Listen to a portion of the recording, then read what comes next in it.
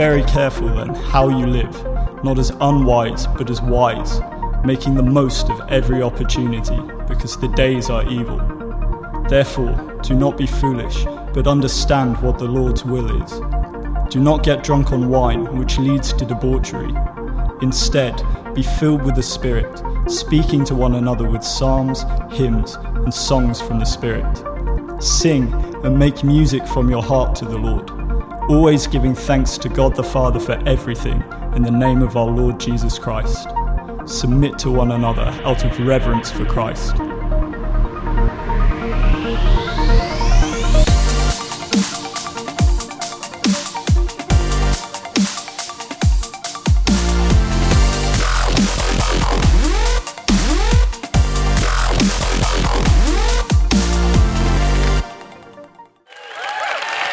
Thank you.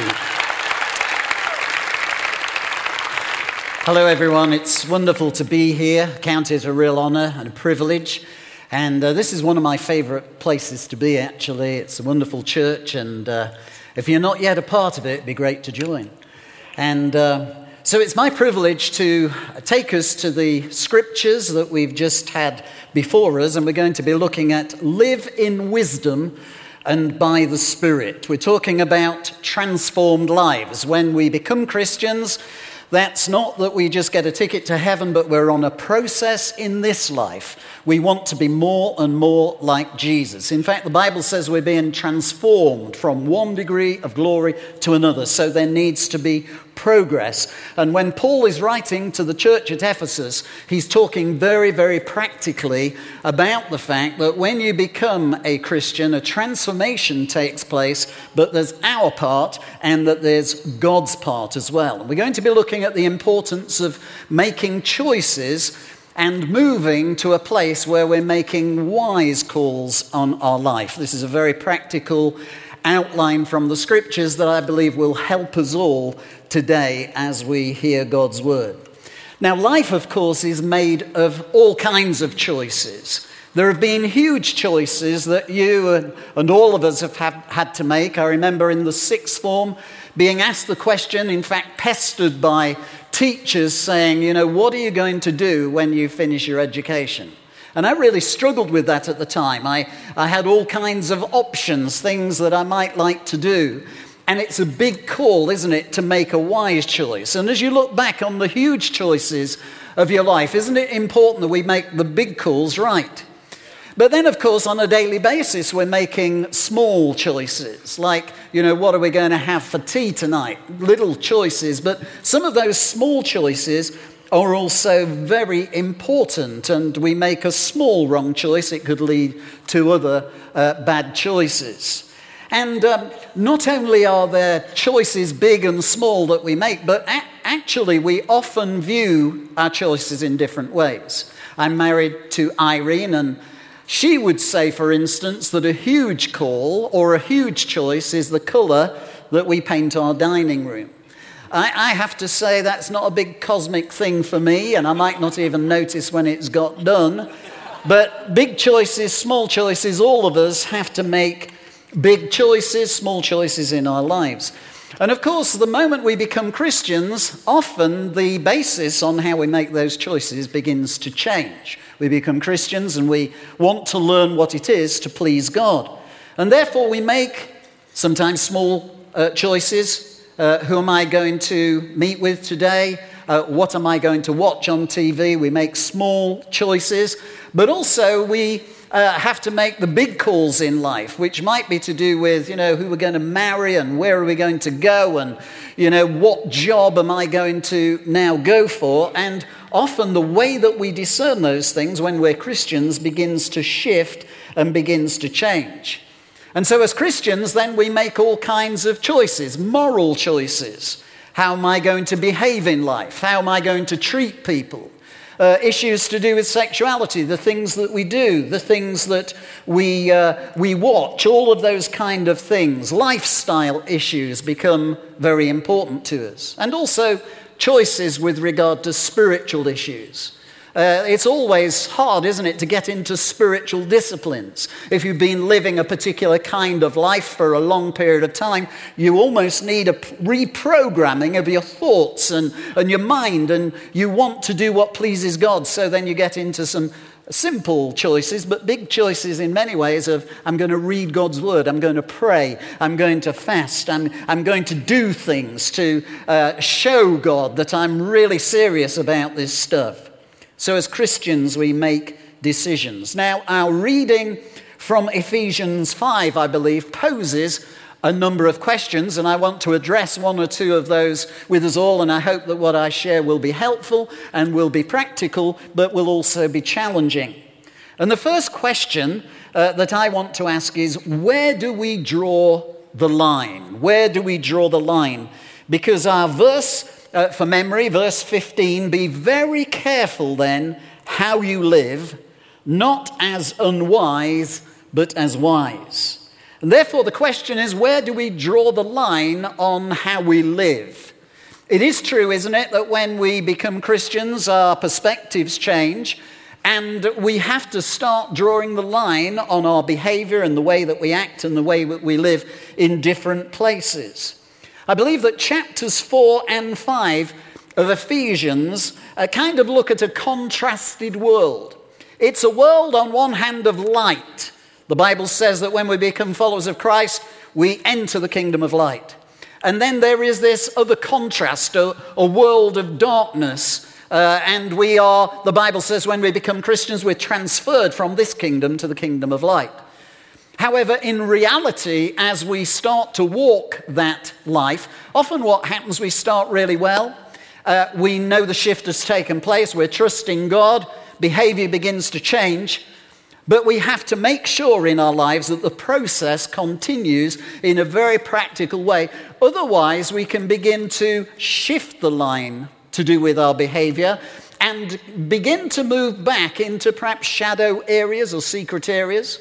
We say, I still want to become a Christian, be a Christian, but often what happens, people try to compromise their faith, keep one foot in one camp, one foot in another, sometimes treat different days in different ways. So you come to church on Sunday, but then live differently at other times. And so if we're not careful, we begin to shift the basis of our faith. And it's very possible it can happen in all kinds of ways. If you get yourself in wrong company, it can happen quite quickly, where you're surrounded by negative people. And if you surround yourself with negative things, you can find that sharpness of Christian faith can begin to diminish. It can also happen just through the busyness of life. All of us, when we get up in the morning and face things, we've got family issues, we've got work issues, we've got leisure time. How do we fit things in? Our world is moving quickly, and we have to make choices. And so there's the choice of light or darkness, but sometimes we find ourselves in shadow area. But in this particular verse, be very wise then how you live, not as unwise, but as wise. It's as though the picture then is not just a contrast of light and darkness, but of wisdom and a lack of wisdom, and actually foolishness. And that's where it gets very, very practical. When we talk spiritual language, light and darkness, somehow we can keep that theoretical. But when it comes to daily wise choices, when it comes to making the good calls, we have to know that we are acting wisely. And this passage is about that, how we can draw the lines in our decision making. That's very important. Now, perhaps I could illustrate how this kind of stuff works a little from the scriptures. In the Old Testament, when you say the word wisdom, a person that springs to mind straight away is King Solomon. Because on a particular day, King Solomon was asked by God, to share his heart. What is it that you want? What a remarkable thing. And actually, what he said was incredibly wise, wasn't it? He knew that if he was to lead the people of God, more than anything else, more than wealth and possessions, he knew that he needed wisdom. And of course, God was very pleased with that big choice that he made, and then he threw in the blessings as well. And so you would have expected that that Solomon now was set for life because people are traveling to hear his wisdom. Many of the things that he said and spoke we find in the scriptures. Proverbs is full of wise sayings. And so Solomon was a man who was hearing from God. God granted him this incredible ability to wisely handle life. And he would look at life, he would look at situations, and he would make wise decisions. And much of that wisdom we find in the book of Proverbs. And I like to go to the book of Proverbs with regard to wise choices, and there's some practical stuff there. But as you read that story through, you will find that though he started incredibly well, he began to drift. And I believe it was because he started to shift lines in his life. He started to shift lines with regard to relationships. Firstly, to do with the relationship with God. He started to actually move into areas of idolatry. You could actually hardly imagine that he would move from Yahweh God, the God of all things, and then begin to shift a little and be, if you like, compromised by the peoples that are around. So he started to draw different lines. He also did that morally. And he began to mess with things he shouldn't have touched and get into relationships that he shouldn't have got into. And often these things, they kind of have a creeping ability. It's not that Solomon woke up one morning and said, I was in the light, now I want to do bad stuff. No, there was an erosion, a daily erosion through compromise. And this is where it gets very practical for us as followers of Jesus. I think that for all of us, we really want to follow God. We long to be pleasing to him. But then we find ourselves with all kinds of things around us, choices that we make, the entertainment that we may follow. What are we going to do in certain situations? And if we're not careful, we start really strong and really well. And then we kind of shift the lines and we begin to move from the clarity that we used to have. And I often speak to people who really started well. And for these things, it's also to do with circumstances and situations, things that perhaps we're not responsible for. If you start well and everything's going well, and then you find yourself in a season of pressure or difficulty, and you find yourself bombarded with problems, then it's then that you really need the wise calls in your life. And sometimes when life doesn't treat you well, it can either make you better or it can make you bitter. And I think with regard to Solomon, he shifted from where he ought to have been. And also when I think of making choices, I go to another Old Testament passage to do with a man called Samson. Now, Samson was granted strength. The beautiful thing is when you serve God, there should be this kind of 10 times better stuff that's working in your heart and in your life. And Samson was stronger than the rest, but that strength should have been used for the overcoming of enemies and for the purposes of God. And what you notice with Samson is this issue of shifting lines. I think that Samson often, I would call it, he flirted with sin. Sometimes he never actually crossed lines, but he got very close to the lines. For instance, if over your life God has spoken into your life and said no strong drink in your life, as that's what was said to Samson, I think it's not wise to actually live near vineyards and to be surrounded by pressures. Sometimes people do that. If there are weak areas of their life, I think it's often good to draw a line a long way away from those things. And Samson flirted with things and in the end, of course, crossed lines. And his days, which were meant to be filled with victory, were filled with defeat. And he lost his sight, he lost his eyes.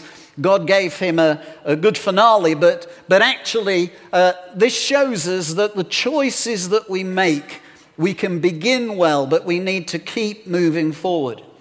And so I think it's worth just saying, here's some challenge for all of us. Be very careful then how you live, not as unwise, but as wise. And it may well be that as we go through this study, God will highlight little areas of shift, perhaps pressures that you're under, pressures from a peer level to conform, pressures to do it the way of the world. And I'm here to say that actually there's a better way, and it's the way of living wisdom by the Spirit.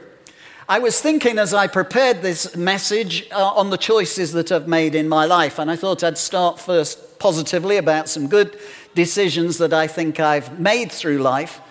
But one great decision that I made was to get married, and particularly who I married. And so I'm now 65. I know you can hardly believe it, but at the age of 65, to be able to say I made the right call, that I'm more in love today than I've ever been with my wife, and to be able to say that in today's world is just a great thing. It's not rhetoric, it's the way I feel. We do get mocked slightly because we still hold hands a lot, and yeah, it's great. So I think I made the right call, and I'm blessed by that. And I think I made some right calls with regard to the bringing up of my children. One thing that I had observed as a Christian was that often there's this pastor's kid syndrome thing. And I was nervous because I've been to places where the children of pastors really don't like the church too much. And I thought that can't be right. I want my kids to love God and to love his people and to love the church. So when I first got into ministry, I kind of said, this is going to be a priority in my life. I want to make some wise choices about my children. And so I set about with Thursday night is kids' night. So as they were growing up, sometimes I'd have the three together and we'd do something really inspiring, like I would collect them from school and go straight to Skegness. I mean, there's nothing more exciting on planet Earth than that. And I would sort of bring a variety of exciting things. And I would also spend, hopefully, quality time with each of them. And I've loved that journey. And now, of course, it's a bit strange when I say kids, because I've got a 42-year-old, and that feels very strange. But the beauty is he's in our church, and the other two are in our church, and my grandkids are in the church, and it's kind of starting a new cycle again, and I just love it. So I've made some good big calls in terms of family. But I'm not here saying I've made great calls on everything that I've done. And I'm not here to talk about regrets, because that's between me and the Lord. But there are certain things that I know I could have made sharper calls, better calls. Because I do believe that we've only one life to live, and we need to do things well. I believe that we need to make bigger choices sometimes for greater things. Not in order to build us up, but to magnify Jesus who has saved us. Don't ever put a low bar on your achievement ability. You may have been told that you won't add up to much. You may have had teachers say things into your life. I had a teacher that was always consistently saying, you'll never do any good at maths. He was a prophet. I've never been good with numbers. But the problem is that if you believe stuff that's spoken over your life, it can really hold you back. Perhaps you've got the idea that you're not clever, you've not got ability, you're not as gifted as the person next to you. We need to break that stuff and begin to say, I am who I am, and I'm made in the image of God. And God is with me, and if God is with me, everything's possible. And so lift that bar. Believe God. But as I was looking back, I think there was a challenge on my life, even from a young boy, to kind of rebel against parent stuff, to rebel against Christian stuff. And sometimes it was a little bit embarrassing, because in those days I was brought up in a Methodist home, and my dad was a Methodist local preacher, so Sundays was meeting days. I have to say that it was a pretty boring day, if I'm really honest about it. So sometimes I was actually on the edge a little bit. I was a little bit different, quite a bit different actually, on a Monday than a Sunday, because I just wanted to get some reality and normality after the Sunday stuff, which sometimes was a bit hard and laborious. And I remember as a young boy sometimes kicking a bit against authority. I kicked a bit against my dad's authority with regard to length of hair, for instance. If you see a few photos of me, I am typical of the 70s, and you see the length of hair, and my dad saying, if you don't get it cut, I will take you to get it cut. So there were certain challenges there.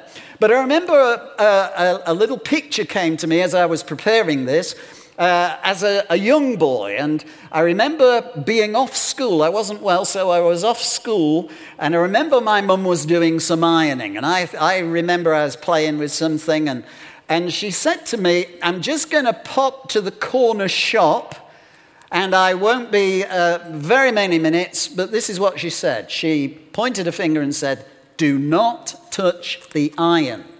Do not touch the iron." Now, to be truthful, I would never even have thought of touching the iron had she not challenged me with this possibility. And so, I thought, I wonder what it feels like to touch an iron. So I cautiously went towards the iron. I tested the ground slightly. I actually spat on the iron and it hissed. I thought, it really is hot. And then in real adventurous style, I did in fact cross a line that day, which I now regret. I've never touched an iron since because it was not a great experience. I learnt two things. It really is good to come under the discipline of parents, and it's not much fun crossing lines when you do daft stuff. And so I could look and catalogue through my life pieces of rebellion, but those small choices, I'm really conscious that were it not for God's grace, that if I had crossed certain lines, crossed borders, not listened to parents, not listened to God, I could have been living a very different life today. So I'm grateful to God. So I want to make wise choices. I believe we're here to say, let's make wise choices, not unwise choices. But then in verse 17, actually Paul goes slightly stronger.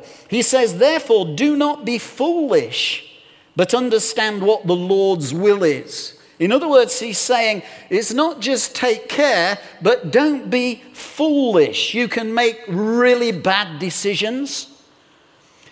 I remember a man called Alec Buchanan. He's now in heaven, but he came to one of our events on the showground, Grapevine, years ago. And before he came, we said, "Can you let us have details of your seminars?" And one of the seminars that he gave the title for kind of intrigued me because it was called Handling Daft Christians. And I thought, there's an interesting topic. I thought I'd watch to see what happens. That was one of the best attended seminars of that year. The reason being, I think there were quite a lot of daft Christians there. That was one thing, and they wanted definition. But also, there were quite a lot of leaders thinking, how do you handle with daft people? Now, of course, there's no daft people here, but it is possible, isn't it, for good people to make daft decisions, silly decisions, at critical times, and for various reasons. And so the scriptures here are here to challenge us, but they're also here to help us. Where do you cross the line? The second question that I find from this passage is, what do we fill our lives with? Now, there are so many things that compete for our attention, aren't there? But one thing I know is that the decision-making in our lives is dependent on what we fill our lives with. So if we fill our lives with wrong things, bad images, unhelpful things, addictive practices, it will actually result in us making foolish decisions.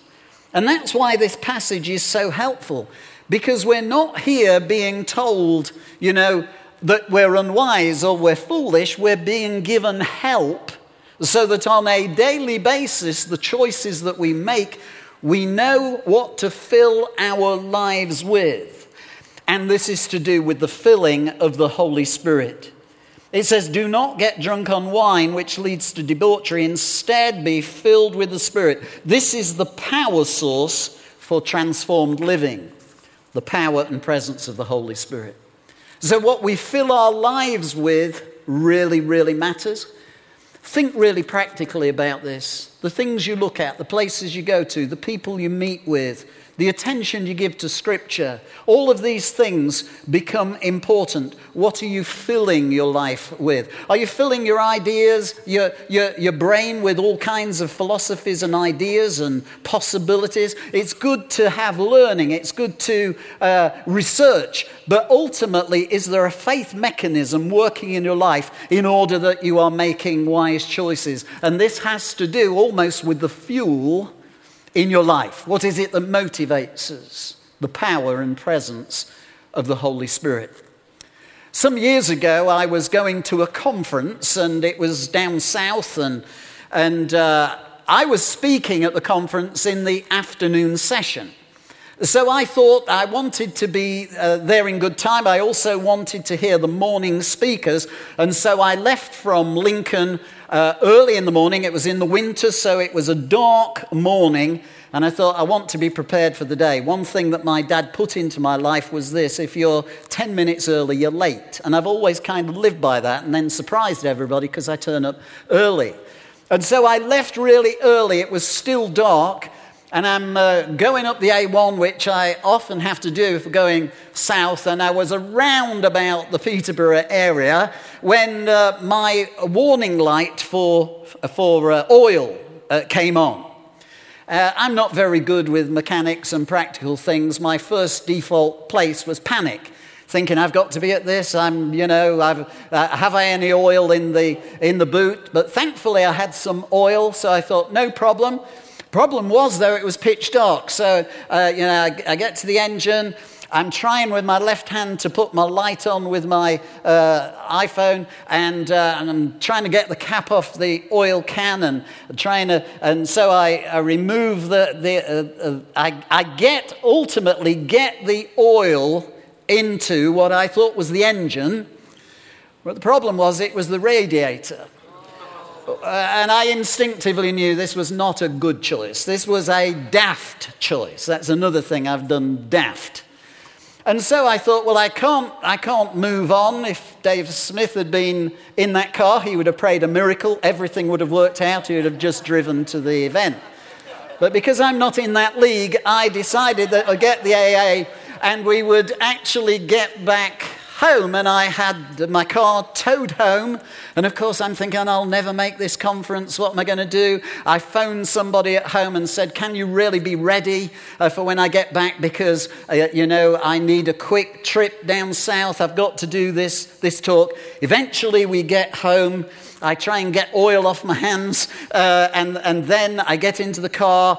We go down, of course, keeping the speed limit right to the conference, and I get there about 20 minutes before I'm up to speak. So I'm kind of don't get a feel of the meeting, straight up on the platform, share this thing that is, of course, no longer beating too much in my heart. And needless to say, it wasn't the best talk I've ever delivered. But it did illustrate this. Do be very careful what fuel and how you handle your vehicle. And it's a good illustration, actually, because people sometimes, they fill their lives with stuff they were never designed to fill their life with. We are designed to be spiritual beings, full of the Holy Spirit, filled with the power and presence of God. And my experience of the fullness of the Holy Spirit, I can categorically say that were it not for the Holy Spirit, I would not be here. I couldn't do it. I struggle as it is, but I need the power and presence of God. And I remember being brought up in a Methodist home. We weren't told about the Holy Spirit. And that led me on a bit of a quest earlier just before really I entered into ministry, and the quest for more of God. And I came across a group of people that frightened me to death at first, called Pentecostals, and I'd heard all kinds of rumors about them. And I knew that there was a Pentecostal pastor that worked in the place at the time where I was working, which was in the county council. And so I thought I'd ask him a few questions. His name was Arthur. And Arthur was quite persistent with me, but there was something in Arthur's life that intrigued me. He kind of glided up and down corridors and whistled the latest Christian song, Give Me Oil in My Lamp, Keep Me Burning, which does tell you how long ago it was. But he intrigued me. And I remember he said, I'll be happy to pray with you.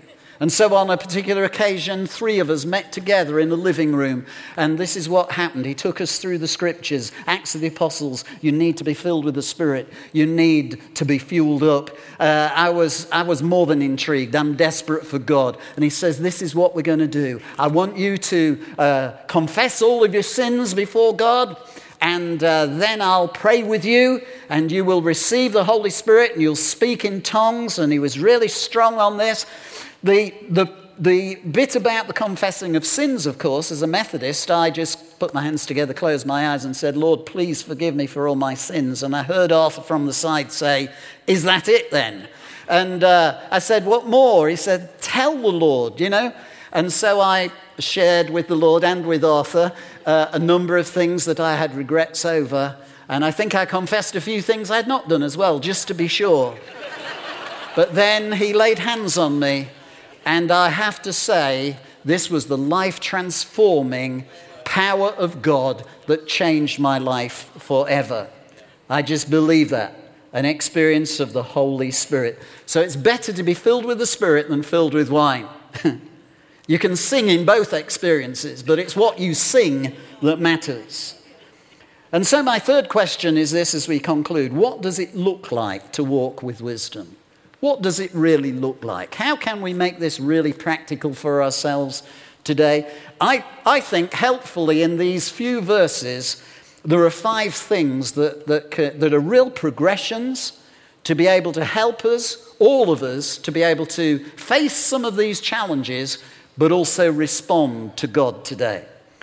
So, what does it look like? Well, I've talked about light and darkness. I've talked about the Holy Spirit, the power of the Holy Spirit. But the New International Version commentary on this passage actually says this.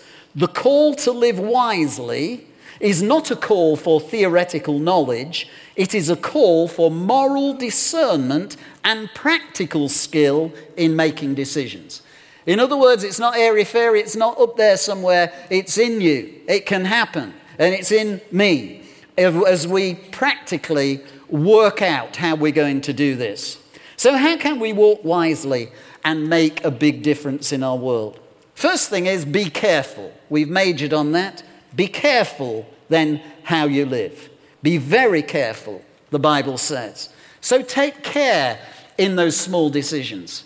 Take care in the big decisions. It may be, for instance, there's a person right on the edge of making a big decision that you could regret. This is why it's an amazing responsibility as I share the word, because I know in my own life that as the word is preached, I think I've been saved from things. And it may well be that somebody is in a relationship today and you're compromising the way that you're thinking and behaving. It's not for me to say, but as the Holy Spirit comes, I do believe God's saying, be very careful. Be very careful. This stuff is holy. The second thing is be smart. Be smart. Verse 16, making the most of every opportunity because the days are evil.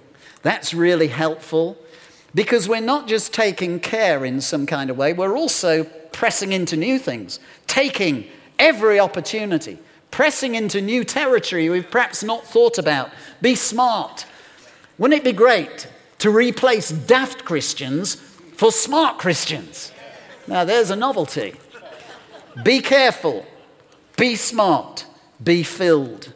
Verse 18, speak to one another with psalms, hymns, spiritual songs. Sing and make melody in your heart to the Lord. This is great, isn't it? As you're filled with the Holy Spirit, there's something upwards towards God, outwards to people, speaking to one another, encouraging one another, and there's something inward that happens where there's a melody, a song in your heart, something that will sustain you through the difficulties of life. Be careful, be smart, be filled. And then verse 20, be thankful, always giving thanks to God the Father for everything in the name of our Lord Jesus Christ. If we can get this culture in every church in our land, thanksgiving, I'm thankful for life, I'm thankful for friends, I'm thankful for family, I'm thankful for God's love into my life. I'm just plain thankful. And then when others fail to say thank you, let us be the first in everything. I really am grateful to God. If I had time, I'd tell you some of the stuff, the darkest stuff we've had to go through, but I'm thankful I'm through it. And I'm thankful for God's grace. And I do believe there's grace for you if you're going through some situations today. Stick at it, keep at it. You can make it. You will make it. God is with you. God is for you. Be thankful. And then the final verse is verse 21. Submit to one another out of reverence for Christ. Be accountable. Be accountable. I love this because this message isn't just about you and me as individuals. What happens is this, making the right choices, actually it's hard to make choices on your own. There's a wisdom in an abundance of counsel. And it's good to have people to the left and to the right to check stuff out. The number of people that I've met who seemingly have a red phone to heaven and they say, God's told me, but it's amazing everybody around doesn't feel that that's a really good choice. But it's still God told me. And that's why accountability is very important. Be accountable. Submit to one another out of reverence for Christ. I actually think that not many of us are truly accountable. You never know whether someone's accountable or not unless you hold them to account.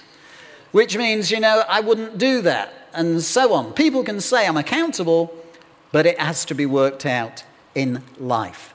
I hope some of those thoughts have been helpful to you, and I believe that those 5 things, if we walk into them, will allow us, by the grace of God, to live in wisdom by the Spirit.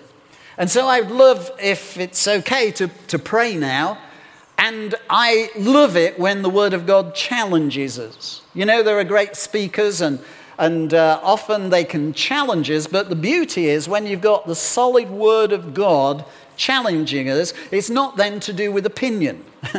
And I really feel that God has spoken these things for us together today so that we will be the better for it. And therefore I would love to challenge in 2 distinct ways. The first thing is, where are you drawing the line? Are some of you just flirting with the edge of certain things you had left before? Have some kept one foot in the darker areas of life and have never really got free from it? Perhaps there are others right on the edge of a big decision that could be a bad decision, and you're feeling and sensing that the Holy Spirit is speaking to you and really encouraging you to pull back from that.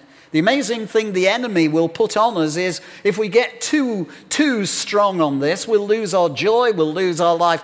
I've found that when you submit to God and you're filled with the Holy Spirit, that's when life begins. That's when joy springs up. That's when good life gets lived. Jesus said, I've come that you might have life in all its fullness.